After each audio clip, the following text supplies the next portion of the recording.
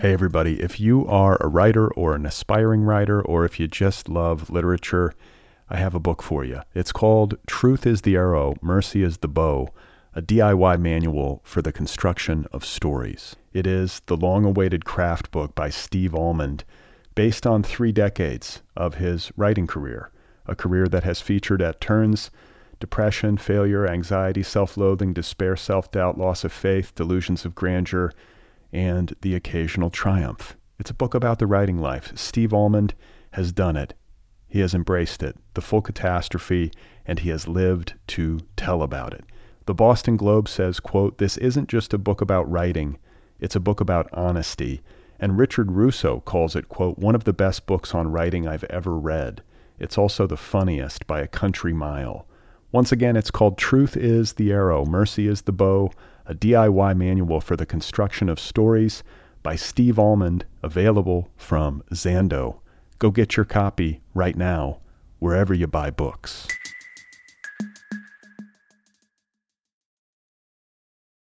Your brain needs support, and new Ollie Brainy Chews are a delightful way to take care of your cognitive health. Made with scientifically backed ingredients like Thai ginger, L-theanine, and caffeine, Brainy Chews support healthy brain function and help you find your focus, stay chill, or get energized. Be kind to your mind and get these nootropic chews at ollie.com. That's OLLY.com. These statements have not been evaluated by the Food and Drug Administration. This product is not intended to diagnose, treat, cure, or prevent any disease. Hey, you guys. This is Brad Listy. This is the Other People podcast. How's it going out there? I'm in Los Angeles. I hope you're doing all right wherever you are. Thanks for tuning in. Let's do some craft work. Today on the podcast, my guest is Courtney Maum. I'm very excited to have her here on the show. She is the author of 5 books, including a book called Before and After the Book Deal. It was named by Vanity Fair magazine as one of the 10 best books for writers. Most recently, Courtney Maum published a memoir.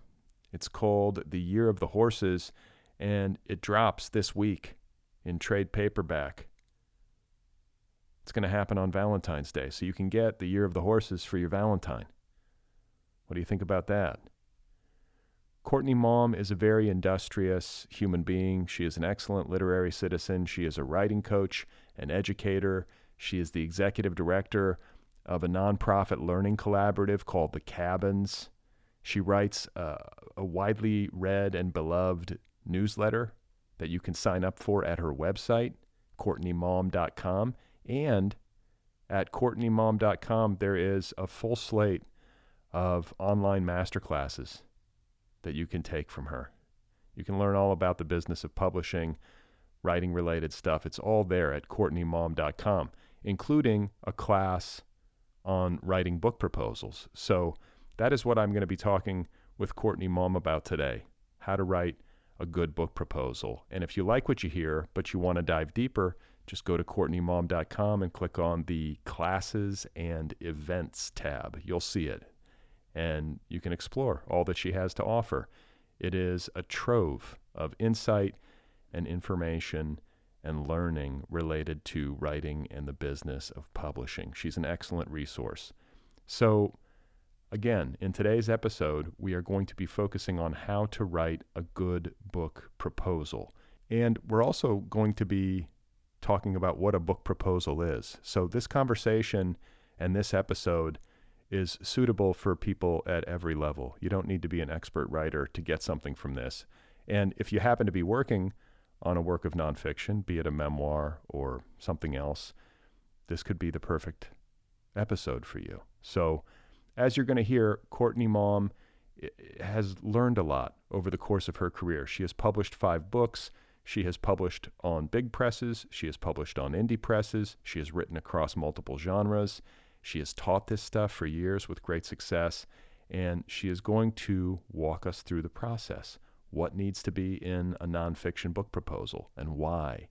And we're also going to talk about related issues, things like having a platform, which you've probably heard people say before, and how to arrange your writing and your reading lives towards full literary citizenship, how to be a better literary citizen, which is, you will hear Courtney argue, a significant part of the equation. So It's a great conversation, and I'm so pleased to get to share it with you now. Here she is, folks. This is my talk with Courtney Maum about how to write a book proposal. So, broadest strokes, I would argue that a book proposal is a proposition for a book that you know you can write and you think you can sell. And it's usually it works best for nonfiction. One of the reasons it works really well for nonfiction is because a lot of nonfiction books and then book proposals necessitate quite a bit of research. Now, if you're flying around the world or the country interviewing people for a project that you don't have a book advance for, and you're just going off of good faith that one day you'll get a book advance for that book, then you're doing all that research on your own dime. So for people who have you have to have a very strong sense of what you're doing and why. It is a nice way to get some payment up front to cover your research, interview, preliminary costs, to getting the book written. In terms of whether or not you need a book proposal, we were just chatting about novels. So generally, novels don't get sold on a proposal. If you've already had a novel come out and it was quite successful, you can sell it on what's called a partial, which would be a couple chapters, actual written chapters, and then a little outline of what the rest of the book will be. If you're Colleen Hoover, you can just send an email with a one sentence line of, what the heck you're for real, right? You just need to email your editor what you're doing next.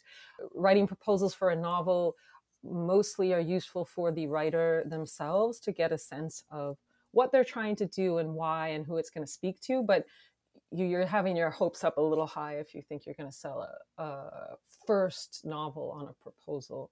So for nonfiction, I think we'll mostly be talking about people in the nonfiction world, which includes memoir, autobiography, autobiographical novels, and memoir and essays. You want to have a chance in hell, or some sense that your project is marketable, that it can sell. To my mind, in order to do that, you need to be able to answer two questions. Why would someone buy this book? And in fact, why would someone spend upwards of $27 on it, which is not a small amount of money? And what's in it for them? Now, I coach writers, and so a lot of times I'll hear answers to this question that are along the lines of, it's beautifully written. I'm a beautiful writer, and the writing is just really, it's really beautiful. Or I have lived such a crazy life, and people are going to love my story. That's not book proposal ready answer. People who purchase nonfiction books, I'd argue there's 4 or 5 reasons they do it. One is for rubbernecking, right? They're turning their neck around to look at some disaster. One or second reason would be to learn something. A third category for the purchasers of nonfiction, they want to be inspired. Other people want to relate to the material. You have been through something that they are going through. You see this a lot with recovery memoirs. People really like to be accompanied on their journey. And then laughter, entertainment. They want to have a great time. Samantha Irby, for example, her essay collections are so excellent, and you could argue they fall in the entertainment section, right? So in order to help yourself answer these questions, because they're not easy. When you're working really hard day after day, year after year on a memoir, you won't be able to see the forest for the trees. So you really will fool yourself into thinking that people are going to write this just because it's a beautiful story, beautifully told. And truly, that is just not going to cut it. So I like to break it down into 3 questions that you need to address for the whole of your project, and they should show up in the overview. Number 1, what does your book have to say that's new or is a new take on something that's already been said? Number 2, who is your book going to say it to? and in what tone of voice. People forget about the tone of voice bit. So the way that Mary Karr writes a memoir is not the way that Samantha Irby writes a book of essays, even though they are both using humor, right? The tonality and the register and your target audience need to be addressed in your head, your heart, and then in the proposal. And then the third consideration, why are you the only person who can write this book? That is, especially in these times where everyone's pushed to have a platform, that is going to be one of the most important driving questions, and also one of the reasons the door slams on you a lot. If you, I don't know, just got into life coaching, for example, and you have 3 clients, probably you're not going to get a book deal based on everything you've learned about life coaching, because you're at the beginning of the adventure, right? Well, then I'm fucked, I guess, because that was exactly what I. So the more, there's a rhetorical term, exigence, which covers this, like your reason, the reason you're the only person who can write this needs to be very clear. So if we look at Prince Harry, right, there's a reason that only he could write the book. I'm putting this in, he wrote in quotation marks.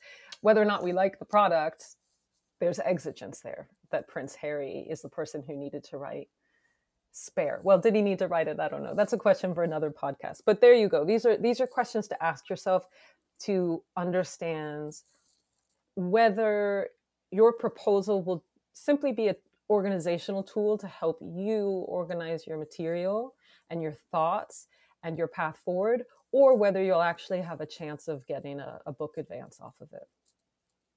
Okay, so just to kind of like dial back a little bit and make sure that people listening understand, a book proposal, as we're going to define it here, is typically for nonfiction. Occasionally, if you're selling like what you call the partial, for fiction, but for the purposes of this discussion, it's mostly for nonfiction.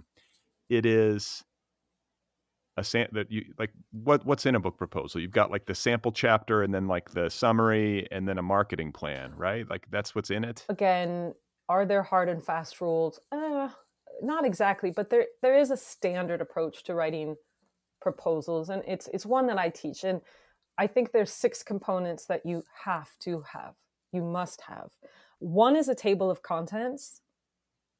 The readability and navigability, is that a word? The ability to navigate your proposal fluidly is super important. People always forget to imagine the person receiving this, right? You have to imagine people that are just like us, totally overwhelmed.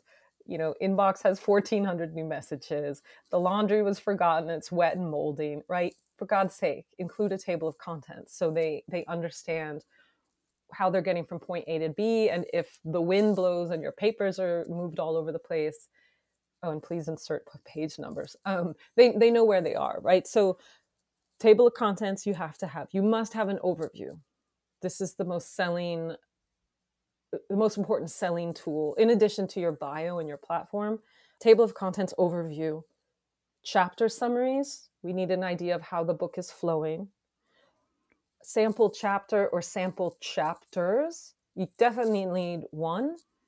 You could go up to 3. I mean, to me, that seems like a lot. I think 1 or 2 is appropriate. But let me stop you, because like sometimes chapters can be really short. Like what's like a word count or a page count typically, ballpark, for a sample for a book proposal? Well, that's a good question. I mean, obviously it can vary a lot, but I don't think you'd want anything under 1,200 words in a chapter, and above 3,000 or 3,500 might be a bit much. Again, this is not your finished book, right? It's just a glimpse. It's like a flash. It's like a flash of what you're capable of. So even if you think the chapters are going to be denser and more nuanced or whatever it is, remember that this is kind of a time crunch. You're meeting, the reader is scanning to see the potential of your manuscripts for sales, right? So yeah, I would aim between 1,200 and 3,000 words personally. Okay. If it's academic, it's it's going to go a bit more. But yeah, I think the shorter side, I like to err on the side of concision personally in this kind of scenario. So, okay, so just so people are following along, we've got the overview, the table of contents, a sample from Chapter two. chapter or two, and then is there anything else like main Yeah, component? you would need a comparative title analysis. I'll call them comp titles from here on out. What you're doing there is comparing your book to books that are in a similar category that have performed well in the market. So they don't all need to be bestsellers, and they shouldn't be, because if you're untested in the marketplace, then you shouldn't be comparing yourself to only bestsellers. So it should be a range of books that were critically acclaimed, became kind of cult books, or were bestsellers, but they did well. And you'll want somewhere between 5 and 8, I would say. And then your bio and your marketing plan. The marketing plan is a horrific, nonsensical document that sees you becoming the PR agency, marketing, sales, and event strategy management company for your book that doesn't exist yet, for your author brand that also doesn't exist yet. So that's a delight to write. And then bonus sections. So those are 6 components. Bonus sections, again, this depends what you're writing. If you are doing some kind of self-help book, business leadership guide, it would be appropriate to include testimonials, that prove if you're a fitness coach or something, you'd like testimonials that prove that whatever method you're teaching people, it works, it has benefited others. You might need graphs, you might need statistics. It might be appropriate to include images, especially if you're doing some sort of autobiography, the whole story of your life, and you have some wildlife. It might be appropriate to include images. So these are the major components that you need. And then I have a couple like tips and tricks that we'll get to later, but this is what you need. Okay. And then something else you said, like one of these questions that you have to ask yourself if you know that you have a saleable project that's like ready to be proposed. You said, what does your book have to say that's new or is a new take on something already said? I think like my first response to that is like, I mean, everything's already been said. Yes. I feel like so, I'm so trying what to would like, be an I'm example? looking at this through the prism of my own work. I'm like, a lot of these well, questions are don't hard do to that. answer. They're hard to answer though. They So are. one piece of advice for people who are trying to look inward to figure out how to do this is look elsewhere. Don't look inward at first, because you'll explode. You'll have an existential breakdown. I'm not even joking. I'm not joking. Yeah. You must look elsewhere, outward, to how other people are doing it. So like Brad, let's start with a very common topic, grief. Grief is universal. We are all going to lose people, animals, money. We're all going to lose something in life. We cannot protect against that. But grief is hyper personal. The way that we grieve and the lost thing or person that we're grieving is hyper personal to us. So let's take a book that's done well. H is for Hawk. Okay. Oh God, how embarrassing. I'm forgetting the author. Helen Macdonald. Helen Macdonald, yeah. H is for Hawk. Doesn't matter if you haven't read this book. This is a book about grief. Okay. There's 2 timelines. We'll separate them into the universal timeline and the hyper-personal timeline. The universal timeline. Helen has lost her father. She loved her father. They had a very close relationship. She was hoping would develop and become closer. That's no longer possible. He's not alive. This is universal. Everyone at some point, loses a dad, regardless of the relationship they had with them or didn't. Okay, so what's the hyper-personal? What's the new thing that Helen's doing that would have earned her a book deal based on a proposal? Helen's coping strategy is to learn falconry, which was something that her father introduced her to. So she's going to navigate the grieving experience and also analyze the grieving process while also charting her journey to tame a falcon. This is highly unique to her. This is a lived experience that not many people have experienced or can relate to. But because there's another timeline within the manuscripts that is so universal, that universality overrides the hyper-personal element, if that makes sense. So a really good exercise for people readying themselves for proposal writing is to spend a couple days doing what I think of as a comp audit, like a marketing thing. Look at the titles that you're comparing your own work to and break it down into what's super universal that basically everyone can relate to, and then what's the hyper personal element within the narrative. And that's the thing that gives it that why could only this writer write it, and what is the newness on the thing that has already been said. Okay, so the next thing you mentioned when a person is considering whether a project is saleable and ready is, who is your book going to say it to and in what tone of voice? Let's break that in two. First of all, who is your book going to say it to? How does a reader or how does a writer evaluate prospective audience? You know, like how do we answer that question? So that question is easier to answer if you already have something of an audience, right? If you have a podcast, if you have a blog, if you have a newsletter, and you can already track the demographics, age range, whatever it is of the people who like your material, then you already have, or perhaps you're a stand-up comic, something's going on in your life where you go out in the world and are already delivering content and can already see who is consuming that content. In that sense, you'll already have a breakdown of the type of people that like to consume your content. And I just want to say for the record, I don't love calling all of this content. You know, this is our art, this is our hearts, this is our souls, these are our dreams. None of that matters to the people reading the proposal. So you got to put on your big adult pants and thicken up your skin when you go into proposal land, because this is about numbers, right? So if you don't have all that and you're truly kind of untested, you're a real newbie out there, you don't have a newsletter, you don't have, you know, a big social media following count, maybe you're not even online, then you're going to be fumbling in the dark a little bit as to who your audience is.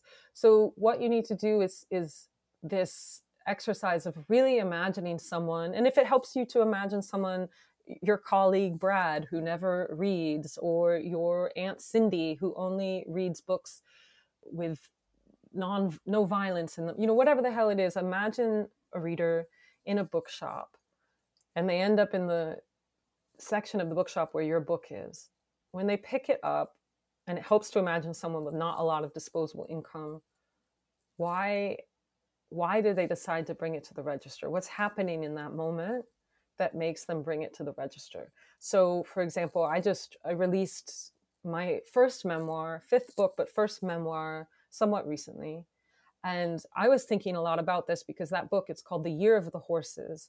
And it explores how equine therapy, how working with horses and being with horses helps me combat a serious depression in my life and a total inability to sleep. So something I thought a lot about when I was working on, you know, the way that book was going to be written up, how I was going to communicate it.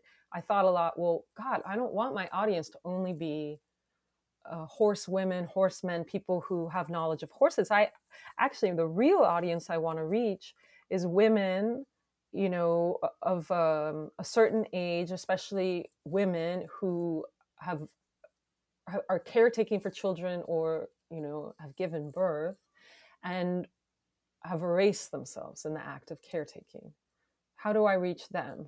And then I realized I have to elevate the message of reclaiming joy and making space for our own joy, you know, on and on and on. But I went through a visualization activity of who would be buying my book and at what point in their life would they need it. So you want to think about that. And of course, your comp titles are going to help you. Oh, I want readers who love I'm Glad My Mother's Dead to read my book. Or the flip side, you're doing something super, super literary. You know, oh, anyone who loved the Argonauts, those are my people. Those are my readers. So really looking through your comp titles, and not just like what's the content, who's the author, But who published those books? If you decide that your book is a $2 radio book, for example, well, your readers are not And going to be the same. $2 Radio is a great independent press based in Ohio. Yes, and they're awesome. But generally, is their readership going to overlap with Atria's, which is a big press that does quite commercial books? Maybe, but not there's not a clear path to that overlap. So thinking about what press you want to be with and all the different gradations of presses that are available can also help you understand who your audience is. The more experimental your writing is, the more experimental the structure of the book is, the smaller generally the press is going to become, the less money that's on the table. But some of those books are great. We need those books, right? We absolutely. And you know what? If you need to write that book, let me tell you what the worst thing you can do is not writing it and designing a proposal for a book that blows that out into a big commercial version of what at heart is a very artistically driven project. Write it your way, sell it your way, and then you can design a series of speaking engagements around it that will earn you more money. There's ways, if you go the indie route and you're not going to get a lot of money, there are ways to monetize on the content in books that didn't get you a big payout at the get-go. Okay, so I need to interject. I don't want to make this episode about me, but I feel like I have a relevant question Go here. ahead. Yeah. I feel like in evaluating my own project, I keep telling myself, I'm like, one day I'm going to write a book with like real commercial chops, but like I just have and kind of artsy bent, like these books that I have been writing so far kind of fall into that category. And so even though this book is nonfiction and a memoir as presently constituted, my thinking currently is like, I'm just going to write the whole thing. I'm not going to try to sell it on a proposal. That's okay too, right? Because it's like, I just don't feel like I'm going to be able to put a sample chapter together and do some big marketing plan and no one's going to buy it. They have to read the whole thing and they have to fall in love with it the way that I do. It's one of those books. And you also are the kind of creator who probably needs to write it first. I do not like writing under contract. I find it, it's a huge privilege if you get a book advance, of course, but I'm the kind of writer where my first draft has absolutely no DNA with the finished version. I have to go through many, many drafts, and they're not revisions. They're entirely new drafts with entirely new speakers. I do auditions for people. I try out novels, especially novels, not so much nonfiction because, it's supposed to be me. It's an excruciating process. And the one time with my fiction where I sold a book on a partial was an excruciating experience. Again, it was a very fortunate experience because they paid me quite a livable wage up front, but artistically it almost undid me. So there's a terrible tendency or trend right now where writers of nonfiction are expected to have both the finished book and the proposal available. I hate this, and I think as creators we all need to be fighting back against this. That's just such a tremendous amount of work to ask someone who hasn't been paid anything for their book yet to do. Right. But again, if it's a very personal memoir, if you have the time in your life to sit down and write it, it can be a very good idea to write the whole book. That approach becomes more complicated, as I said at the outset, if you need a lot of money up front to travel, to research, or you have to take off work for however long to get the writing done, and you really need that money up front, well, then a proposal starts to make sense. But some people really do need to write the book to understand what the correct shape of it will be. And also, if you've never written a book, getting your first book deal off of a proposal is risky business. How do you know? Of course, you think you know how to write a book. Right. But when push comes to shove, do you? A lot of people don't. I mean, there's certainly a lot of stories of people, especially the influencers, people with tons and tons of social media followers. They just assume, oh, well, they're really good at content. Look at all their millions of followers. Certainly they can write a book, but it's content creation for social media is a different animal than creating content for a book.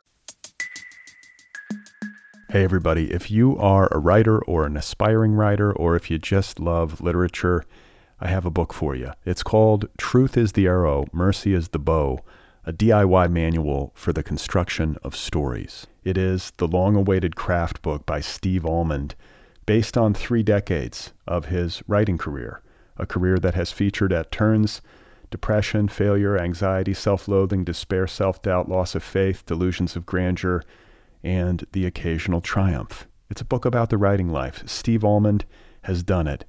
He has embraced it, the full catastrophe, and he has lived to tell about it. The Boston Globe says, quote, "This isn't just a book about writing, it's a book about honesty." And Richard Russo calls it, quote, "one of the best books on writing I've ever read. It's also the funniest by a country mile."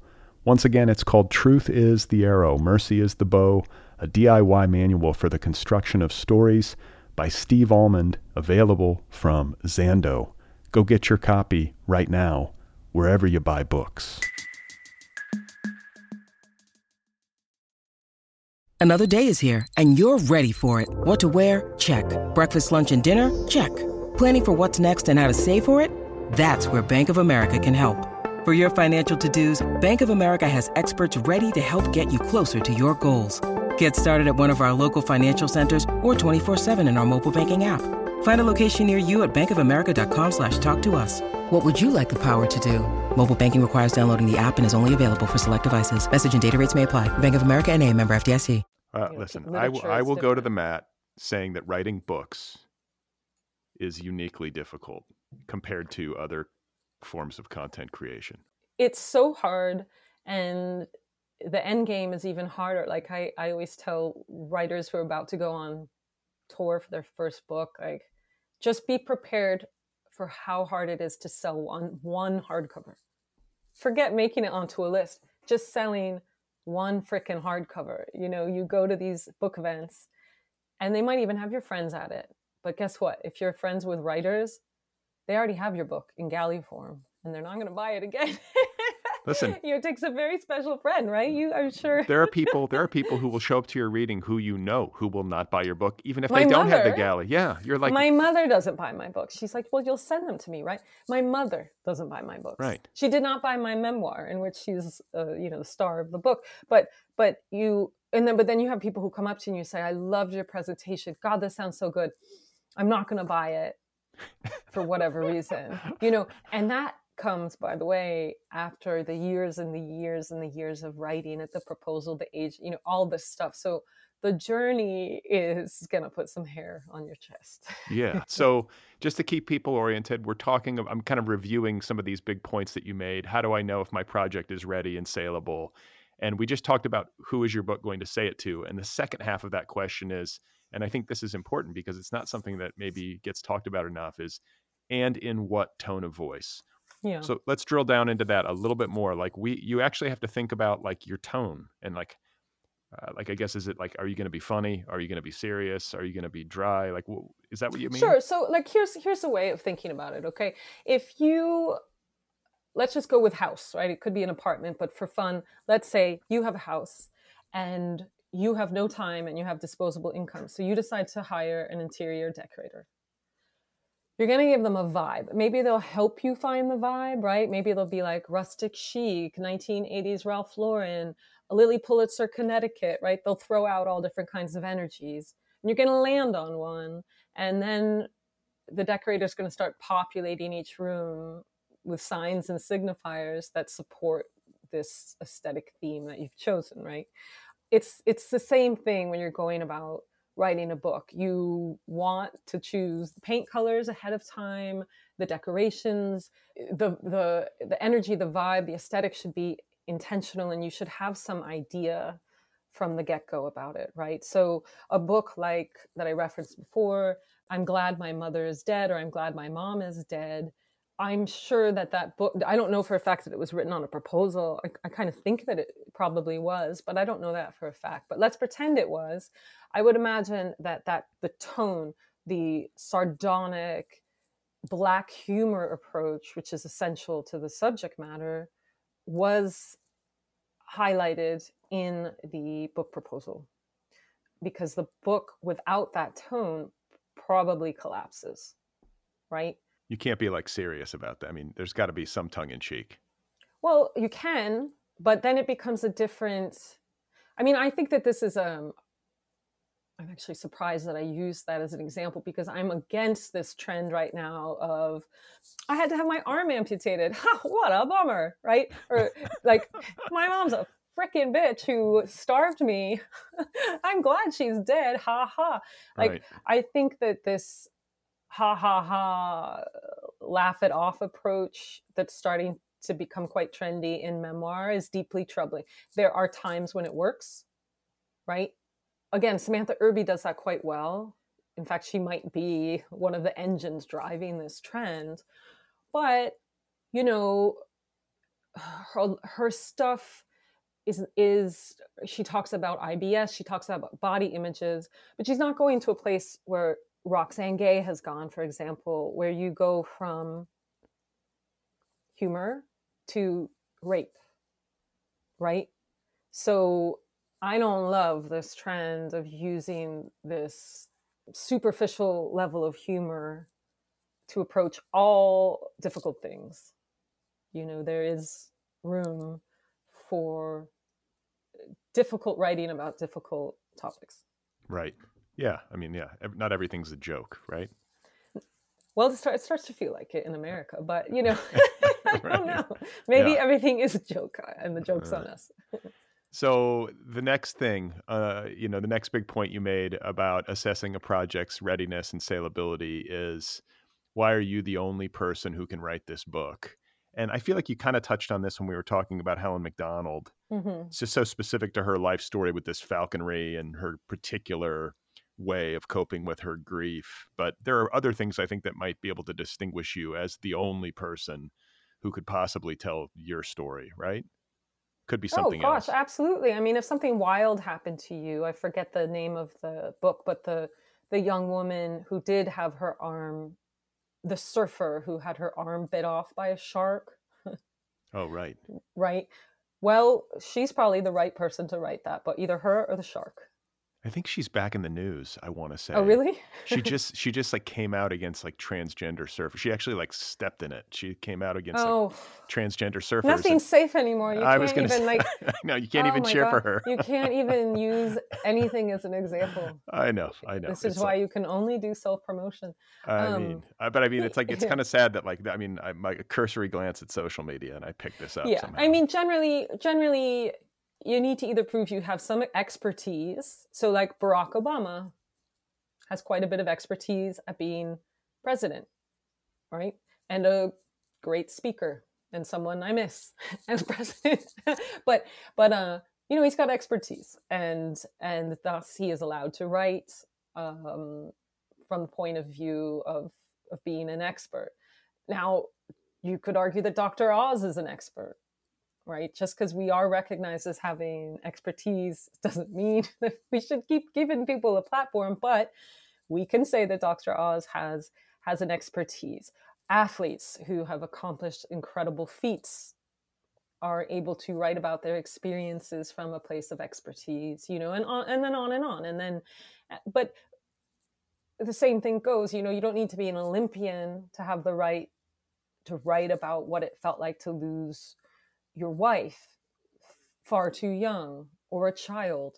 Again, these things happen to many, many people, but the way that they happen to you and your ability to write about it in a touching manner that people can relate to, that is important too. That's the artistry, right?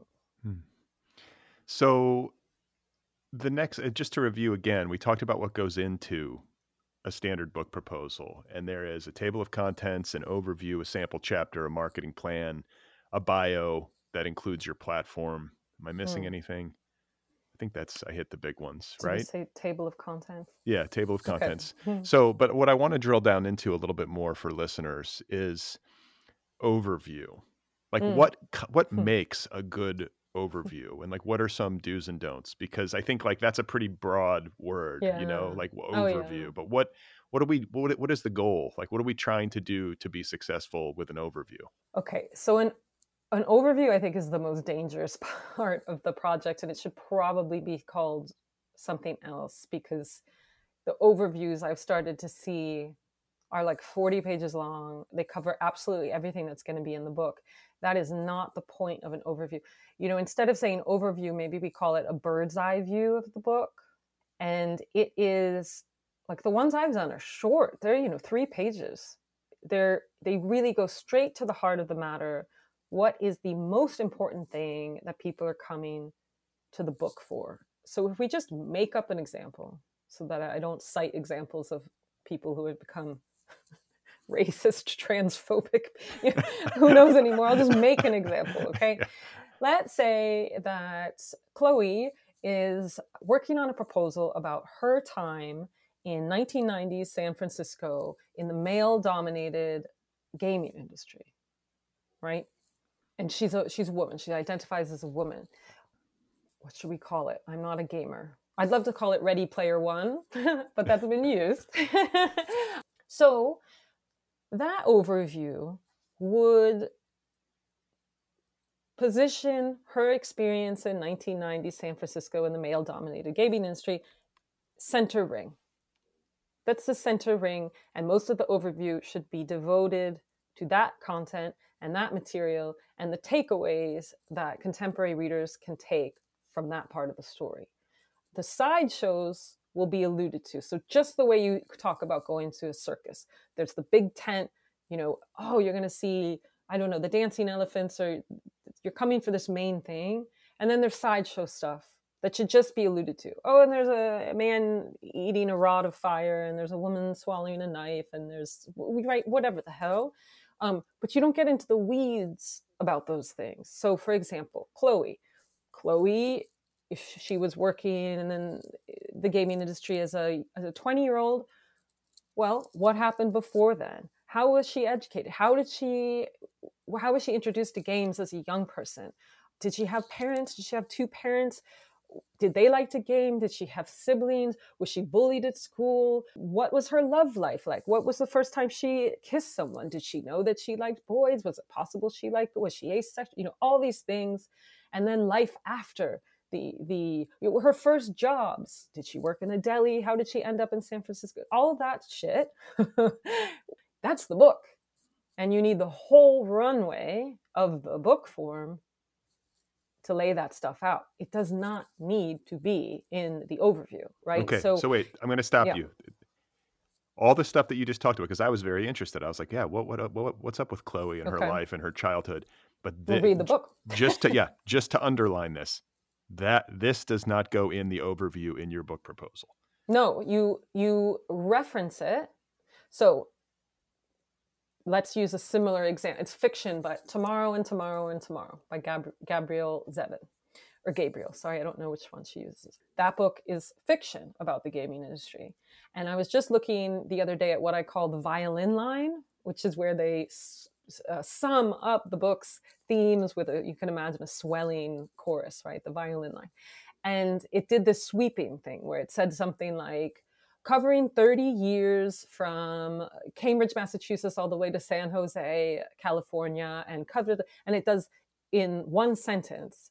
It covers 30 years of content, right? So in your overview, you want to do something similar. So you would do, from chapters called Donkey Kong had a big dong that looks at Chloe's, initial, I have no idea, discovery that she might be into women, all the way to Don't Rain on My Parade, You Asshole, that looks at how she became a popular TED talker, fighting back against misogyny in the gaming industry.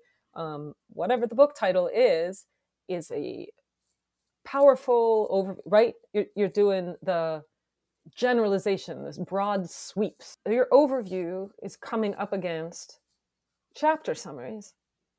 The chapter summaries are going to show us, oh, okay, look at this. We're opening in the 90s. when Chloe is derogatory language is used, or a man takes credit for her gaming work. But then look at this, chapter 2, we're in her childhood.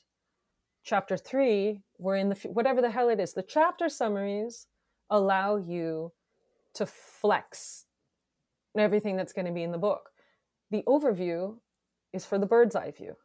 The overview is much closer Right. to the back cover of a book, or sometimes it's in the inside cover, the flap copy, the 2 paragraphs. Generally, it's just 2 paragraphs that describe the book. It's the most selling copy. Why should you buy this?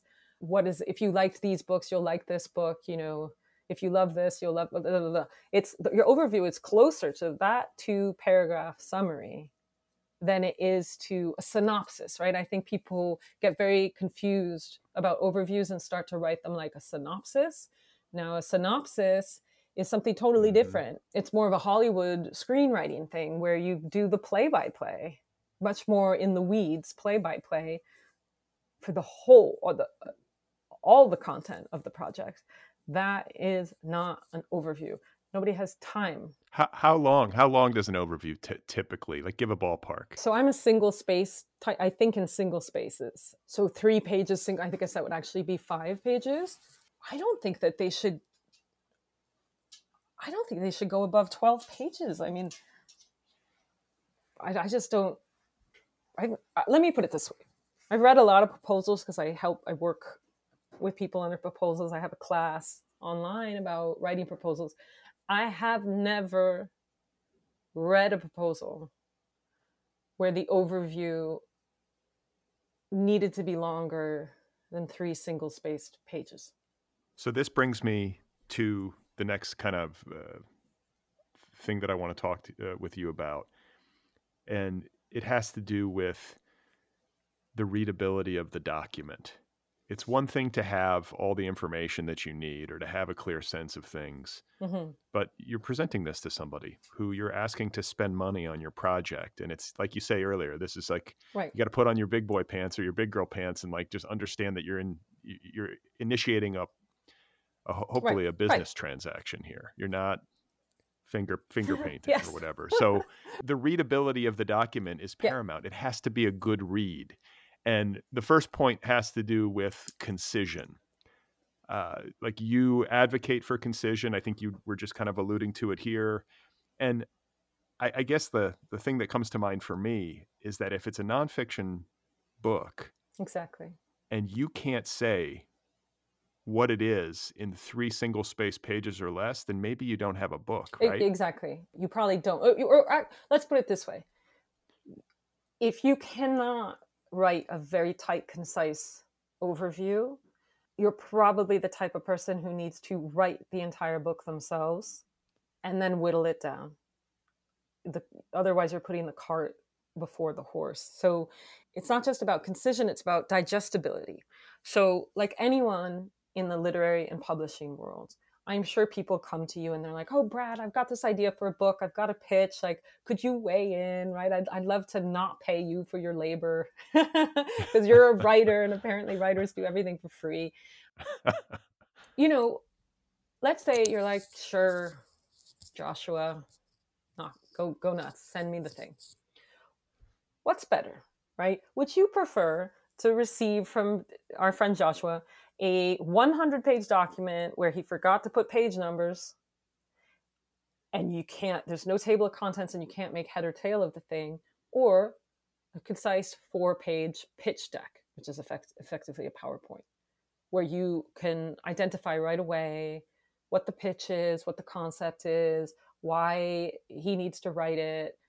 As a person short on time who's not being paid to read the thing, I would imagine that you would prefer the concise pitch deck version. So here's an example from my life. The other day I was working with someone who had kind of, the cottage industry of like developmental editors, right? You pay thousands and thousands of dollars to someone and you still just get form rejections when you're looking for an agent.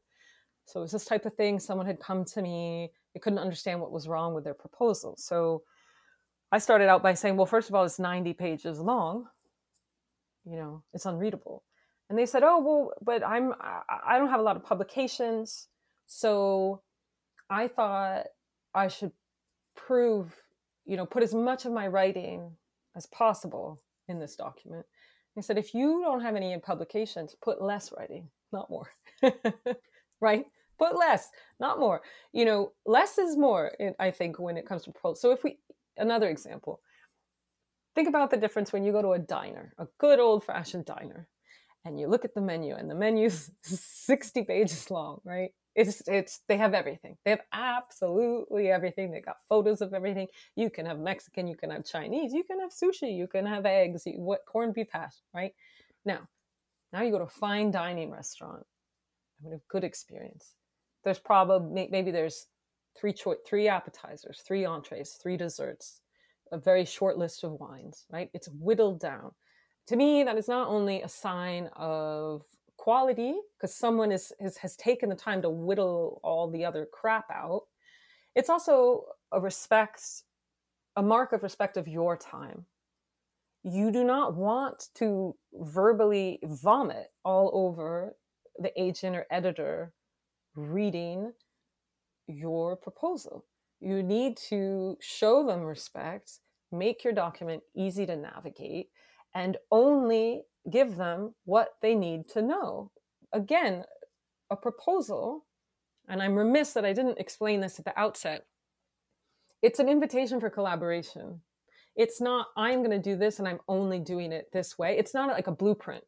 A blueprint for a house is not a vibe, right?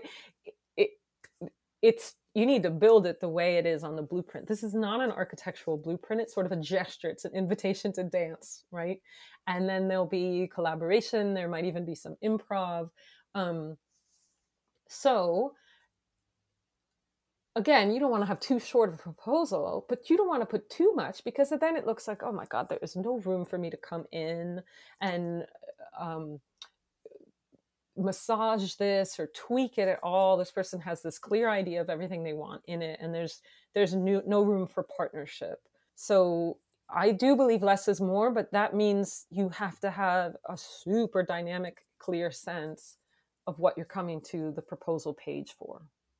Yeah. And I think what you're talking about, and it's an important thing to underline, not just as a person writing a proposal, but as a person hopefully eventually writing a book, is that part of the skill, and this, I'm talking to myself here, it's been like a long education for me that continues, is that you have to get good. Part of the skill is being good at imagining whoever is reading your work, Yeah. be it a proposal or a book, and really being able to kind of empathize with their experience. Think of the person in their office, busy, Right. having a million things to read. You have to make it, like you say, easy to follow, but hopefully also enjoyable and exciting and interesting. You got to draw them in. You got to entertain them, Yeah. even if you're making a proposal. So, and it is possible. It is. I've seen it done. It is possible. You've seen like really good ones. I have seen great ones. I think I write a pretty good proposal myself. But you know what, Brad? Like, I come from over 20 years working with advertising agencies.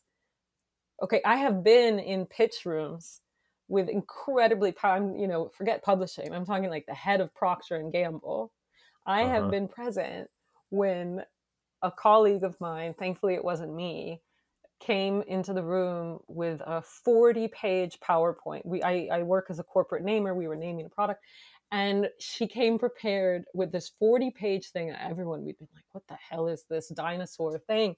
And the person, not a nice person, not a nice guy, but whatever. His time was worth a certain amount. And by the time she's on slide 3, he's like, I don't want all of this shit. I don't have time. Just give me the takeaway. And she wasn't prepped for it because it was so much blah, blah, blah, So time is money in proposal lands. And if you need 90 pages to work out all the spaghetti you're trying to throw against the wall,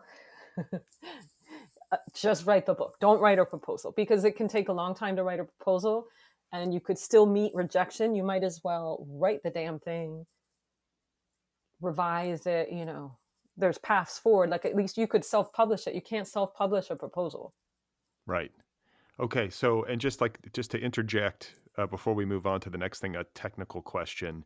I think as people are listening, and as I'm If listening, they I'm haven't thinking of given what. up from Yeah. If sadness. they, hey, listen, these are hard truths, but Yeah. they're truths nonetheless. It's good to face them. And I think a question that I have as I'm listening to you is just a format question. You've mentioned Ah, PowerPoint decks and yeah. pitch decks and stuff, and this is I think something that most adult humans are familiar with by now who have worked professionally in any capacity. Yeah.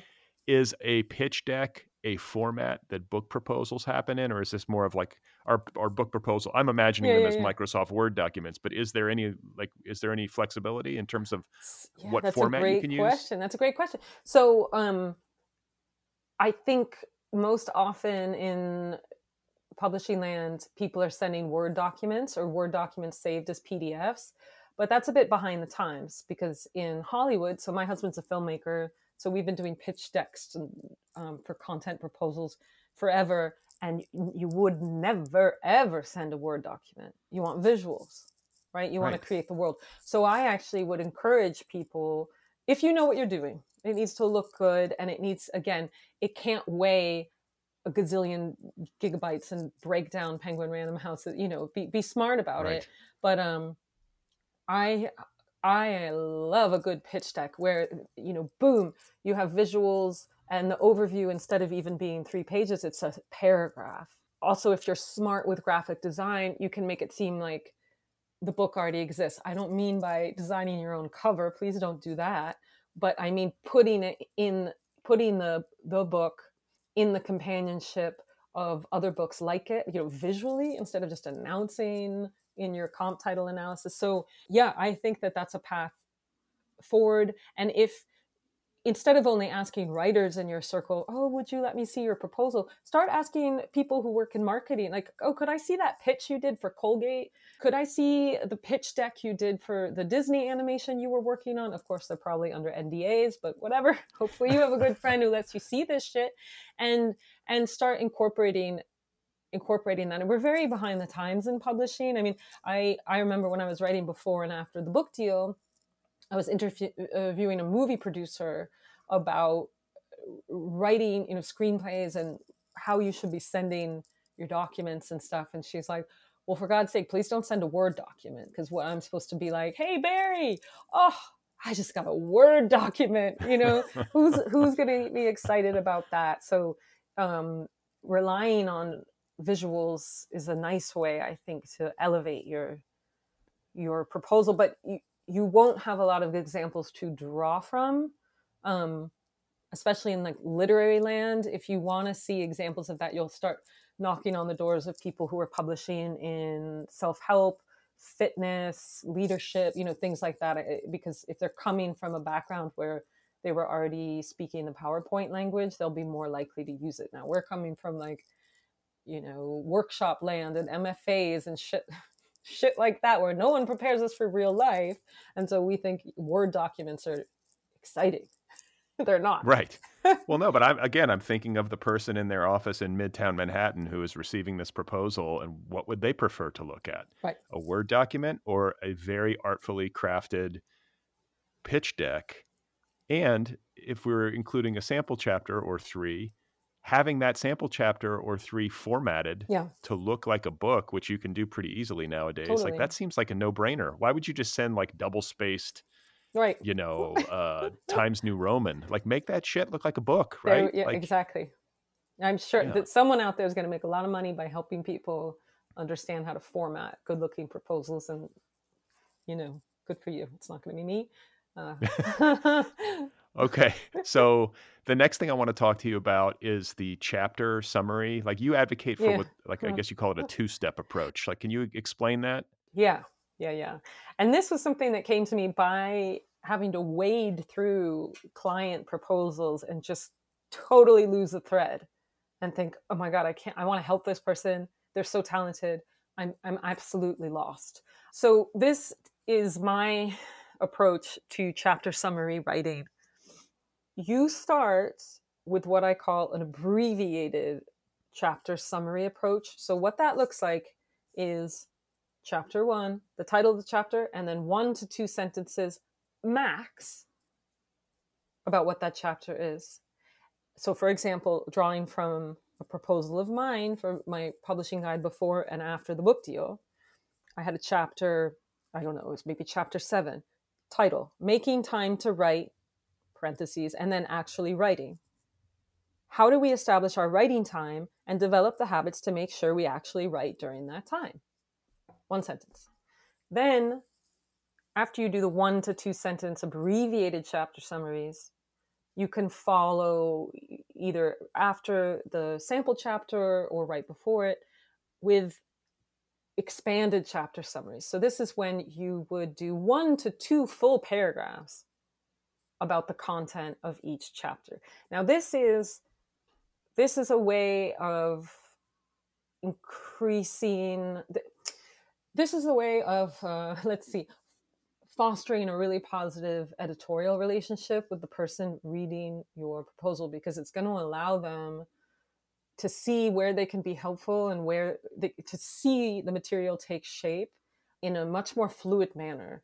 So if you give them, if the whole book is boiled down to 2 pages with the 1 sentence chapter flow, you can track time really easily. Okay, oh, we're good. Forward in time, backward in time, speculative, back in time, forward in time, whatever it is. If it's self-help, we can see, are we moving really fluidly and powerfully toward the takeaway, or is the timing and structure a mess? You can't use that tool in that manner if every chapter summary is 3 or 4 pages long and you get totally lost with it. You can't scan.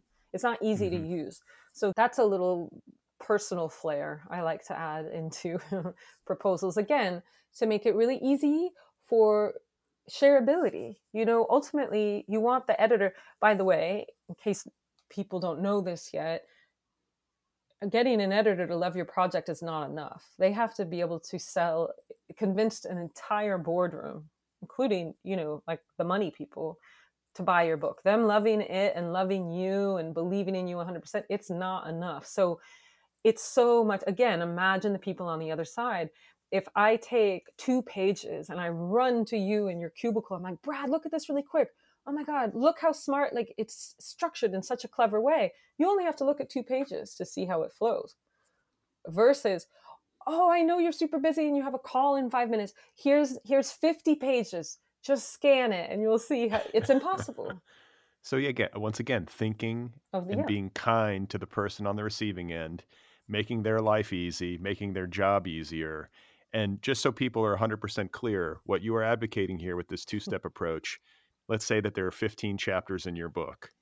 You would do the thumbnail summaries of each chapter, the 1 or 2 sentences, name of the chapter, 1 or 2 sentences, and that is its own section, 1 through 15, chapter 1 through chapter 15.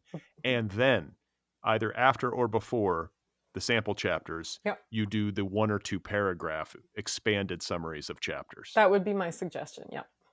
Okay. So the next thing I want to talk to you about is comp titles, because this is not always something that is easy to discern, especially if you're like me and it's like more arty. It's like, oh God, what is a comp title? So can we talk a little bit about choosing good comp titles that actually serve you, instead of like reaching for the sky and like choosing comp titles that are sort of absurd and maybe will cause the person on the receiving end to roll their eyes? Yeah. So one mistake that people make is looking for carbon copies of their own projects. So for example, sticking with our woman, the shark who ate her arm, right? Right. Which my daughter made me watch the movie. Is it Silver Surfer? Maybe the Soul Surfer. I think that's the name. Okay, so a mistake would be only looking at amputee content, right? That would be a huge mistake. Even if you're sticking only within, athletes whose careers have been impacted by having to have a limb amputated. That's too on the nose. And it's also severely limiting your audience. Are you saying that your book can only be appreciated by people who have lost, or had a limb removed? that is going to really narrow the potential of book sales. So you want to break it down into much more expansive categories. Tone, right? Are you using humor? That's a good place to start. If you're using humor, what kind of humor are you using? Are you using like, me, naive humor, like David Sedaris, who's lived in Paris for 30 years and still can't speak French? Are you using like hot bitch humor, like Mary Carr? What kind of humor are you using? And then start surrounding yourself with those books. What about structure? Right, that's another way to find compatriots. For instance, to Kira Madden's Long Live the Tribe of Fatherless Girls, that is a very interesting, fantastic memoir that moves around wildly in time, but ends up creating an almost epic, super expansive feel.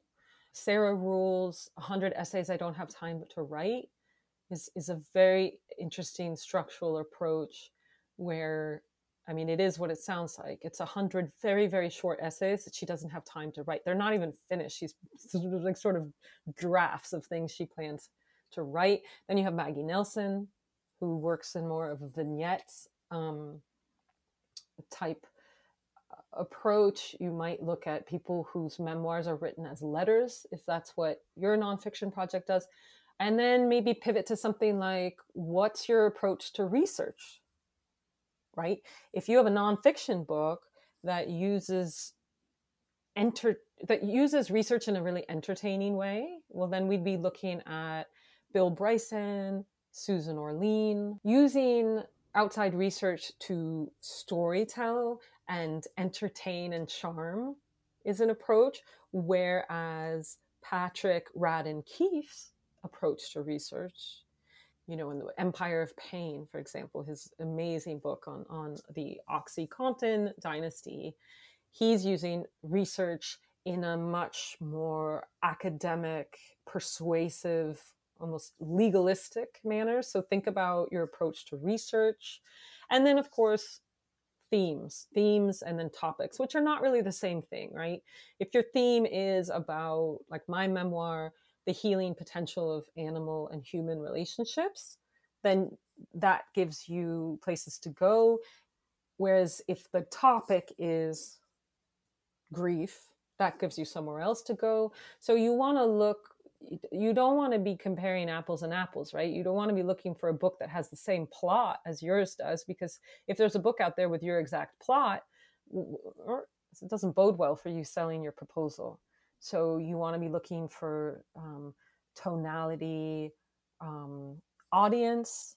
If you think you have something really niche, like I work all the time with women, especially, who are just having a hell of a time getting anyone in the American medical industrial complex to just listen to them about their problems, right?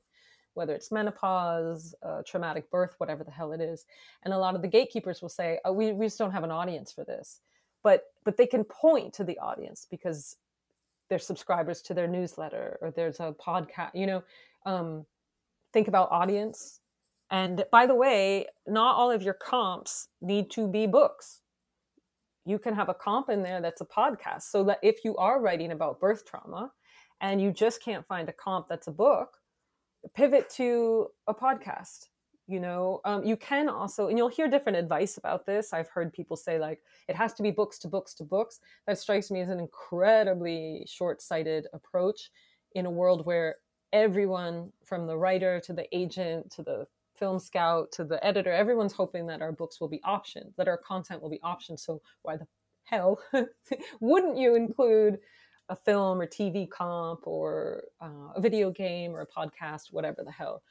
I don't think you want to pivot to like, oh, my book, if people love Taylor Swift's particular single, they'll love my book. That doesn't work so much. But you certainly could say, my approach to nonfiction in this book will entertain listeners who adore If Books Could Kill podcast, right? So you can, if let's say you have 8 books, or 6 to 8 books, you could certainly throw in 2 out of industry examples. I think that's great. And that'll wake the reader up a little bit. Something you said too, I think, is that you don't have to, when you're picking comp titles, is that you don't have to pick everything that's ever been published in your Oh, please particular don't. lane.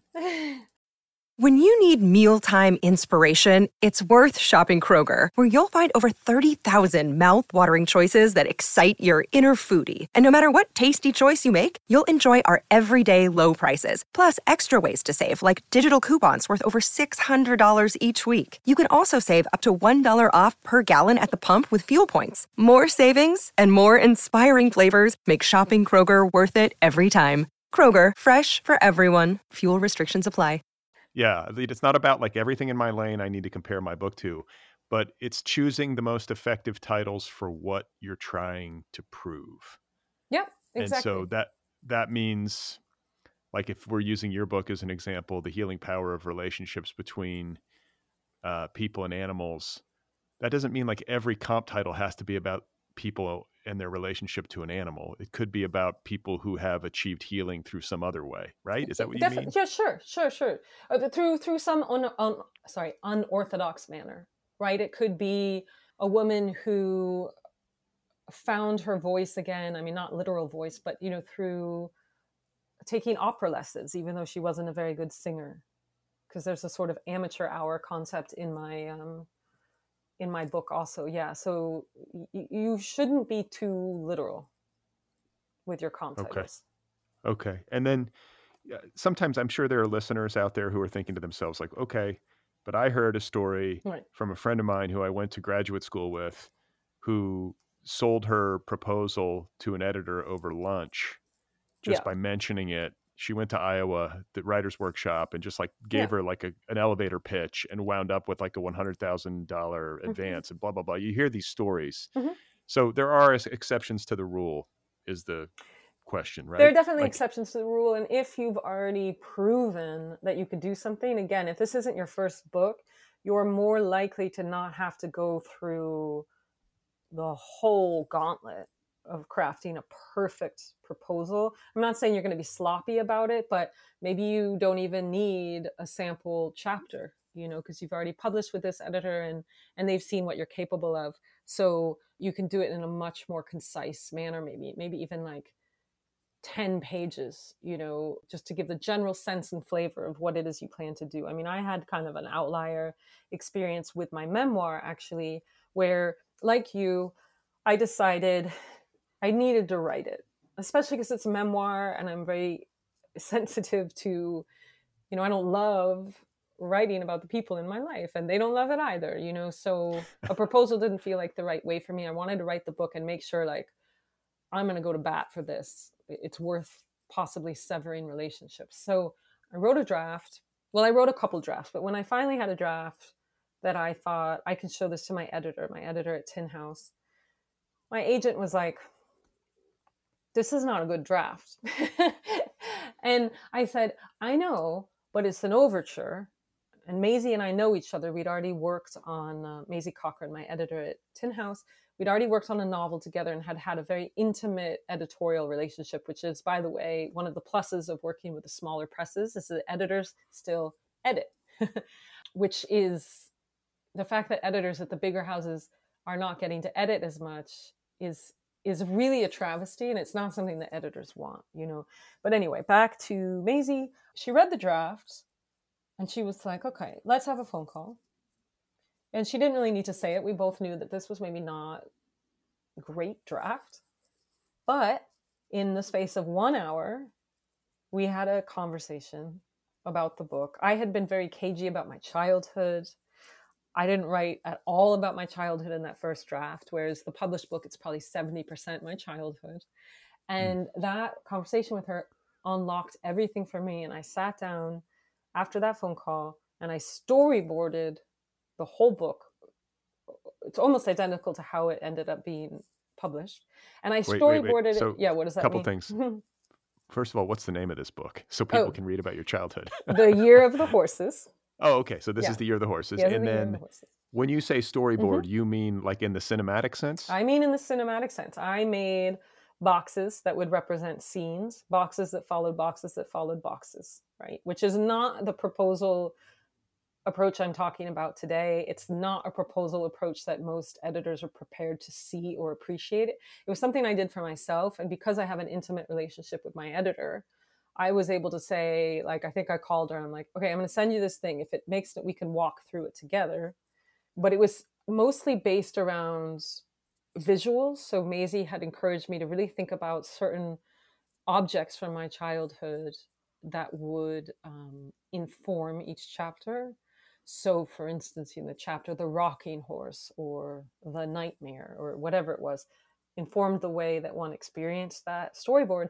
And ultimately, that's what we built the book off of. That's what we built the book advance came thanks to that storyboard. So it was a book proposal. I did propose the book that I knew I was capable of writing, and that, by the way, she knew I was capable of revising. Because again, what she saw was not good, and if we hadn't already, I mean, it was fine, right? But it was not great. And if we hadn't already worked together, I would not have gotten the Tin House book deal. But she knew what I was capable of. She knew the way my brain works, and so yeah, that was a little bit of an oddball example, but yeah. But there are exceptions. You have a pre-existing relationship with an editor who understands you personally and creatively, or you're a newbie, but you have a great story to tell and you have some sort of academic credential, whatever it is. Somebody takes a chance on you. It can happen, but it's the exception. Yeah, and it does happen. And again, it's easier for that to happen if you have a readable proposal. And then platform, which is a word that gets bandied about. It's been bandied about for like the last 20 years or 15 years, and I think writers sometimes bristle because it's As like I have to write a book, and I have to be a marketing expert, and I have to have a platform. It's like all these ands, that you have to take on as a writer, in addition to the Herculean task of writing the thing. Yeah. So let's just define it for people who might not fully understand what a platform is. Well, it's a hellscape that will ruin your will to live. Honestly, I'm sorry. That's what it is. It's platform. It could be argued is the publisher and even the agent, to a certain extent, saying, "You do all the work. Prove to us that you can do all the work unpaid." It's you showing the ease with which you can get the book to target readers. Okay, that's what it is. How easy will it be for this person to turn their friends and followers into book purchasers? What's their ability to move units of their own book? That's what platform is. So if you have, for example, a really robust social media following, let's say you've got, 40,000 followers on Twitter. Well, Twitter's also like a dying landscape, but let's just talk about old Twitter. You got 40,000 followers. Again, publishing can be short-sighted and naive. They're going to think that's a whole lot of followers. Wow, if only half those people buy the book, we'll have very healthy sale. We'll have very healthy pre-sales. The truth of the matter is, it doesn't work like that. Sometimes it's the people with 1,200 followers who are really there for them as a person, and who everyone exists. The follower exists and the content creator exists, and it's not just bots, right? Sometimes that's where you'll see the real sales is when true people are rooting for other true people. So I don't think that these numbers pan out as much as the gatekeepers would like us to think they do. I actually think most people would be much better served by really celebrating and indulging their efforts in the places where they like to be. So what does that look like? So I'll give you an example. I have a friend who is a cookbook author, a very successful cookbook author, some best-selling cookbooks. And this person, let's call him Warby, because I'm looking at my Warby Parker glasses. Warby is only on Facebook. Warby is an older person, not hip to TikTok, all these things, and is not going to go there anytime soon. He's like, I like cookbooks. I write a good cookbook. I'm not going on TikTok. But he told his editor, but the thing is, I'm a huge influencer in the knitting community. And they were like, what? What the hell do we care about your knitting community? This is cook. And he's like, no. These people will do anything for me. There's thousands and thousands of them, and they will do anything for me. They live and die by my, whatever it is, knitting models or knitting modules or my ability to help them out of a knot, right? Literally. And they're like, okay, Warby, I don't know about that. And this Warby, his army of knitters placed so many pre-orders that his book was like an instant New York Times bestseller. And it turns out that people who like to knit often quite like to cook. And so that there was much more overlap between these two audiences than the gatekeepers would have thought at the outset. And this is really, like, I used to work in trend forecasting, and this is an area where publishing, like, the pits, they are so bad at trend forecasting. If they even do take the time to get access to like real numbers, then they only trust the numbers instead of using intuition and just common sense, you know, and realizing that a person who, you know, I don't know if you're saying like, oh, we have too many sobriety memoirs, we have too many recovery. Okay, fine. But if this person is coming with an audience of, I don't know, Christians in their Christian community, they don't give a shit that there's already too many of this certain type of memoir. They're going to buy it because of this person, because of a true human relationship. So the way I counsel people to think about platform is to break it down into, I think it's like 3 or 4 parts.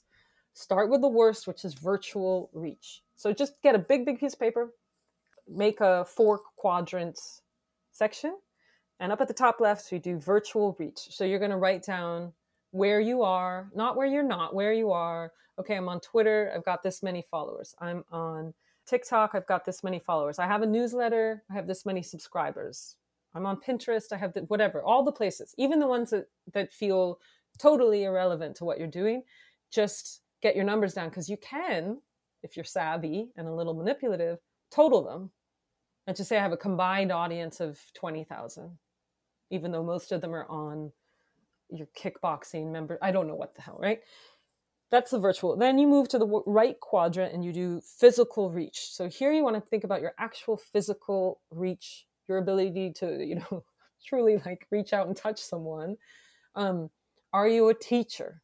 Are you a doctor or a nurse? Are you physically entering spaces like a law classroom or a corporate office?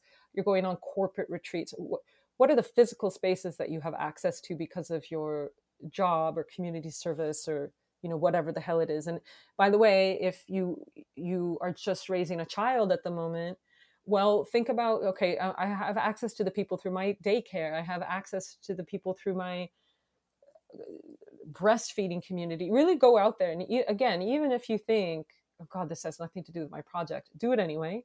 Then the bottom left, you're going to do personal network. This is who the hell do I know who's kind of famous, connected, who will help me? Oh, my brother-in-law is such a dick, but he works with Jimmy Fallon, you know, whatever it is. You want to trace out the people that could possibly help you. Obviously, do you know any famous writers or super famous podcast hosts, you know, that you could reach out to for a testimonial Super famous blurb or whatever it is, right? And then on the right side, bottom right, literary citizenship. So I see this problem a lot where people who aren't big readers decide that just because they wrote a book, it's their right to get a book deal. It does not work that way. We are a meritocracy in publishing. Like, you got to put in the time, the sweat, drink the terrible beers, go to AWP. We don't let you in, right? Until you do all this shit. So literary citizenship. Do you have any publications? What are these publications? Where have you been publishing? Do you run a reading series? Do you religiously attend reading series? Have you volunteered for literary festivals, conferences? You know, in what way are you an active literary citizen? And then when you sketch all this stuff out, you should be able to see just visually where you have a lack and where you have strength. And so then going forward, what you need to do is obviously up the place where you have a weakness. And I'm teaching a university class right now on query writing, and I'm teaching everyone the aspirational pivot. So the aspirational pivot, what that would look like is, let's say you have no publications at all. That would look like, in 2023, I've made a goal to publish 5 pieces of flash nonfiction. In 2023, I've made a goal to launch my newsletter with the goal of getting 2,000 subscribers in the first year. Now, you've done none of this. Hopefully you're preparing, so it's not an outright lie. But tell them what you're planning to do.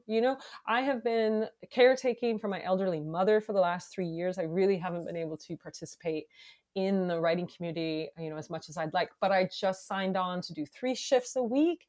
This you don't want to lie about, right? 3 shifts a week at my local bookstore, or I'm reading books to children at the library. I'm working with prisoners on their own memoir, right? Just get out there and get involved. You really do need to be, we're a club. I'm sorry, it's a clubby little place, and you're going to need to do the clubby little things. So that's a way to break down platform, the 4-quadrant approach. Okay. And then bio, like you have to tell people that, why are bios such a pain? I mean, all of this is kind of a pain to write, but Yeah. I have such a hard time sometimes, putting together a good, what do people want to know about me? You can tell them what you've written if you've published some books, but then what are some best practices in terms of kind of fleshing out a bio and making the best possible case for yourself? So if we're talking about proposals, obviously your bio should support the thing that you're hoping will sell, right? So if you're writing a proposal on forget running, only be a fast walker, your bio should have something about how passionate you are about fast walking, right? So that your proposal is not coming out of nowhere. And then something else that's important, if you are not coming from the literary, clubby background, and you don't have the publications, and you don't have an MFA, I don't have an MFA, it doesn't really matter, actually, because what's the most important, especially if you're going to work with, you're aiming for large commercial presses, it's more important, actually, that you know how to meet deadlines, that you know how to write under fire, that you know how to collaborate, that you know how to use email subject lines, that you know how to use CC correctly, that you are a professional person. Ultimately, those people end up making better colleagues than the genius who lives in the woods and only accepts certified mail, right? These people, for better or for worse, it's a thing of the past, right? You let's say that you come from a business leadership side of things, but you speak in public all the time. Okay, so you haven't published in the Paris Review, but you regularly speak in front of 500 people. That's more important than having published in the Paris Review, because what that means is you can be sent out on the speaking circuit. Maybe you can even bring in quite a bit of money for the literary agency by being sent out on the speaking circuit. So embrace the kind of corporate side of yourself that's used to deadlines, working with colleagues.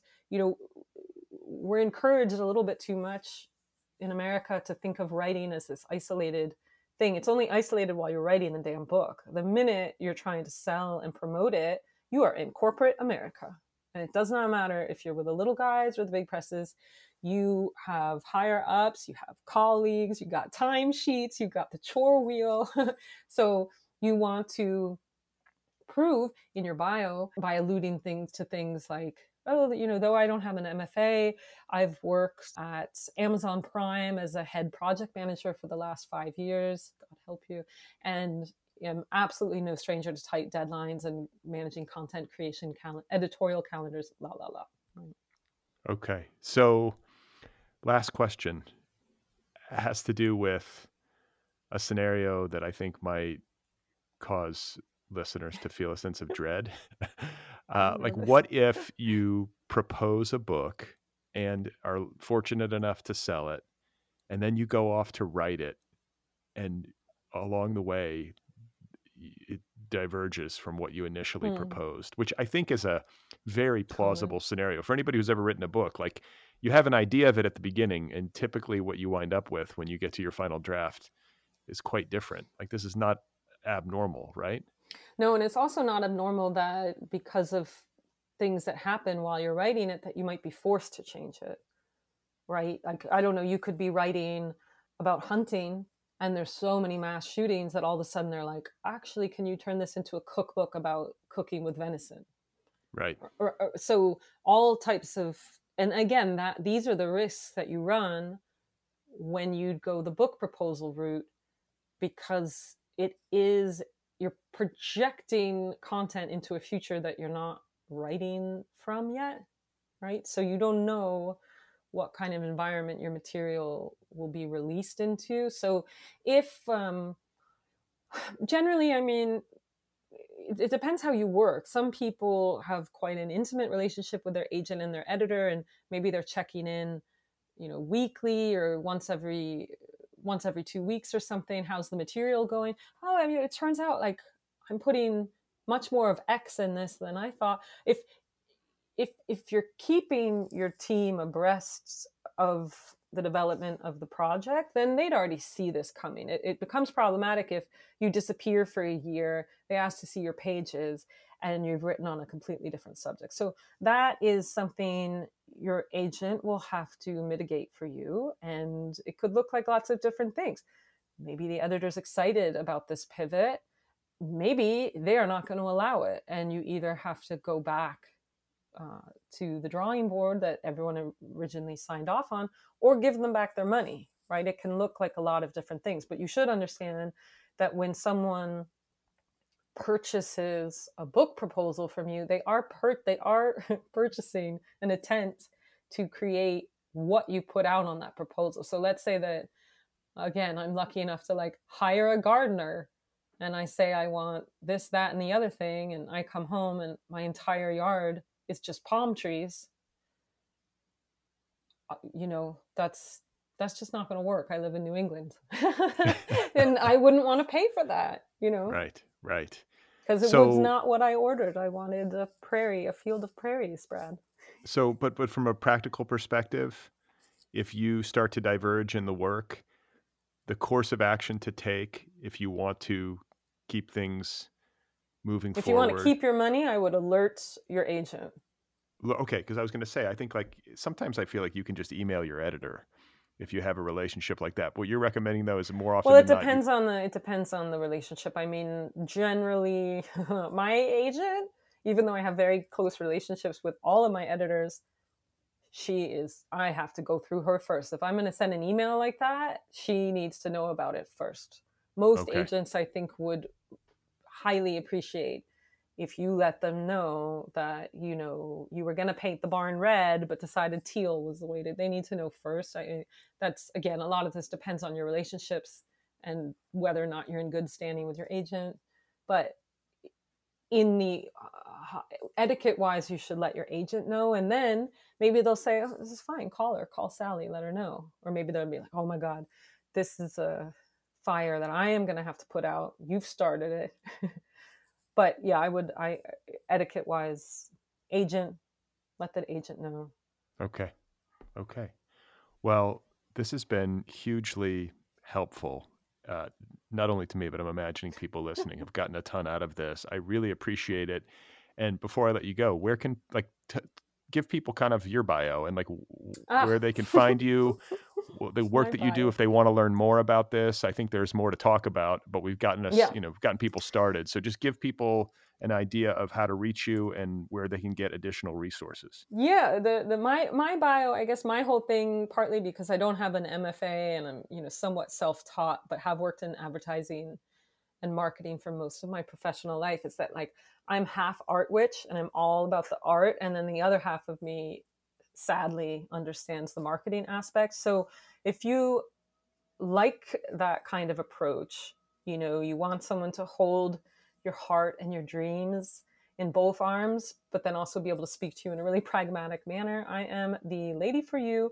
My website is CourtneyMom.com, and there's a classes tab there where I've created 4 different classes to help you survive this freaking industry. Everything from like writing query letters all the way to, I have a book proposal class. So all the stuff we're talking about today, if you go to the classes tab on CourtneyMom.com, There's a book proposal writing class. It's super affordable. I try to keep my online classes very, very affordable.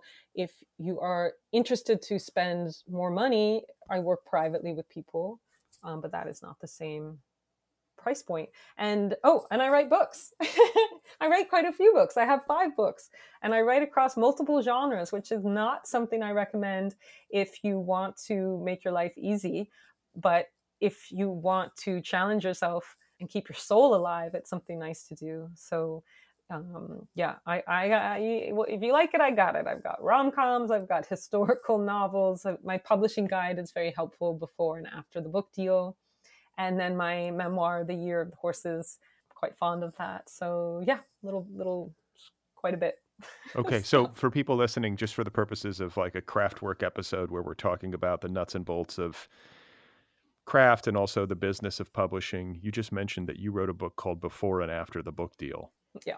So you have an entire book out on the business side of publishing, and like if for a person who really wants to learn about that book. It's the subtitle is A Writer's Guide to Finishing, Selling, Promoting, and Surviving Your First Book and beyond. We also talk a lot about the horrible reality of having to write a second book after your first. And I interview well over 200 publishing professionals from all walks of life for that book. So it's not like this is how Courtney did it, because I'm a white lady from Connecticut. The way I did it will be different than the way that other people did it. And that's why I really tried to talk to everyone from, indie stars like Chelsea Hodson, all the way up to Roxane Gay, Tony Doerr. Like, we've got success stories, we've got horror stories, we've got film scouts and voiceover actors and Audible executives. Like, everyone weighs in. So I'm very proud to say it came out in 2020, and I still haven't seen a need to do an updated version, because I covered everything. I covered a lot. It's pretty exhaustive. Well, that's great. That's a great resource, and people can go check that out. I can't tell you how much I appreciate your time and for sharing all that you know with me and with my audience. I think it's going to help a lot of people. I hope it helps you, and I wish you the best of luck, whether you write this as a proposal or as a book. Try to find some joy in it, because the writing's the best part, really. It really is, isn't it? Yeah. Well, thank you so much again, and best of luck to you on whatever projects you have going next. Thank you very much. Thank you for having me. Okay, everybody, there we go. That was my conversation with Courtney Maum, all about how to write a book proposal. You can find Courtney Maum on the internet at CourtneyMaum.com. Her last name is spelled M-A-U-M, CourtneyMaum.com. She has 5 books out, including the memoir, The Year of the Horses, out this week in trade paperback. Critically acclaimed, makes for a great Valentine's Day gift. I'm just saying. You should also check out Courtney Maum's book entitled Before and After the Book Deal. It is an excellent resource if you're looking to learn about the business of writing and publishing. So go to CourtneyMaum.com, learn all about her. She is a writing coach. She does manuscript consultations. She is the executive director of this nonprofit learning collaborative called The Cabins. She's a public speaker. She does a newsletter, an email newsletter that is full of publishing tips and information and insight. So sign up for her newsletter, and you can find a trove of online masterclasses at CourtneyMaum.com, including a full masterclass on writing book proposals. So if you like what you heard in today's episode and you want to learn more, just go over to CourtneyMaum.com, click on classes and events, and check it out. All right? So what else? Oh, this podcast is offered freely. And if you like this show, I hope you will consider supporting it. You can do that for as little as $1 a month. I've tried to make it a no-brainer. $1 a month at patreon.com/otherpplpod. It's a sliding scale, so $1, $3, $5, $10, $20, whatever you can afford. As you move up the scale, you can get merchandise, a t-shirt, a tote bag, a book club subscription, a coffee mug, that sort of stuff, over at Patreon, patreon.com/otherpplpod. Support the show. Help me keep it going. Another great way to support the show, if you like the show, is to rate and review the show wherever you listen to the show. When you do that, it helps new listeners find the show. So rate it and review it if you would be so kind. If you would like to get Other People merchandise, a t-shirt, a sweatshirt, that sort of thing, just go to the show's official website, otherppl.com. Scroll down, look for the t-shirt. You'll see it. It's self-explanatory. The t-shirts are really comfortable. I'm just saying, they're good. I promise. So, great time talking with Courtney Malm. I hope you enjoyed it. I hope you are enjoying these new Craftwork episodes. This is a new series from the Other People podcast that is focused on the craft of writing and the business of publishing. And I'm going to try to do at least 2 a month to start. Let me know what you think. Email me. The address is letters@otherppl.com. Coming up later this week, I am going to be in conversation with a debut novelist named Chetna Maru. Her new book, it's a novel, it's called Western Lane, is just superb, and I'm very excited to talk with her. So stay tuned for that. All right?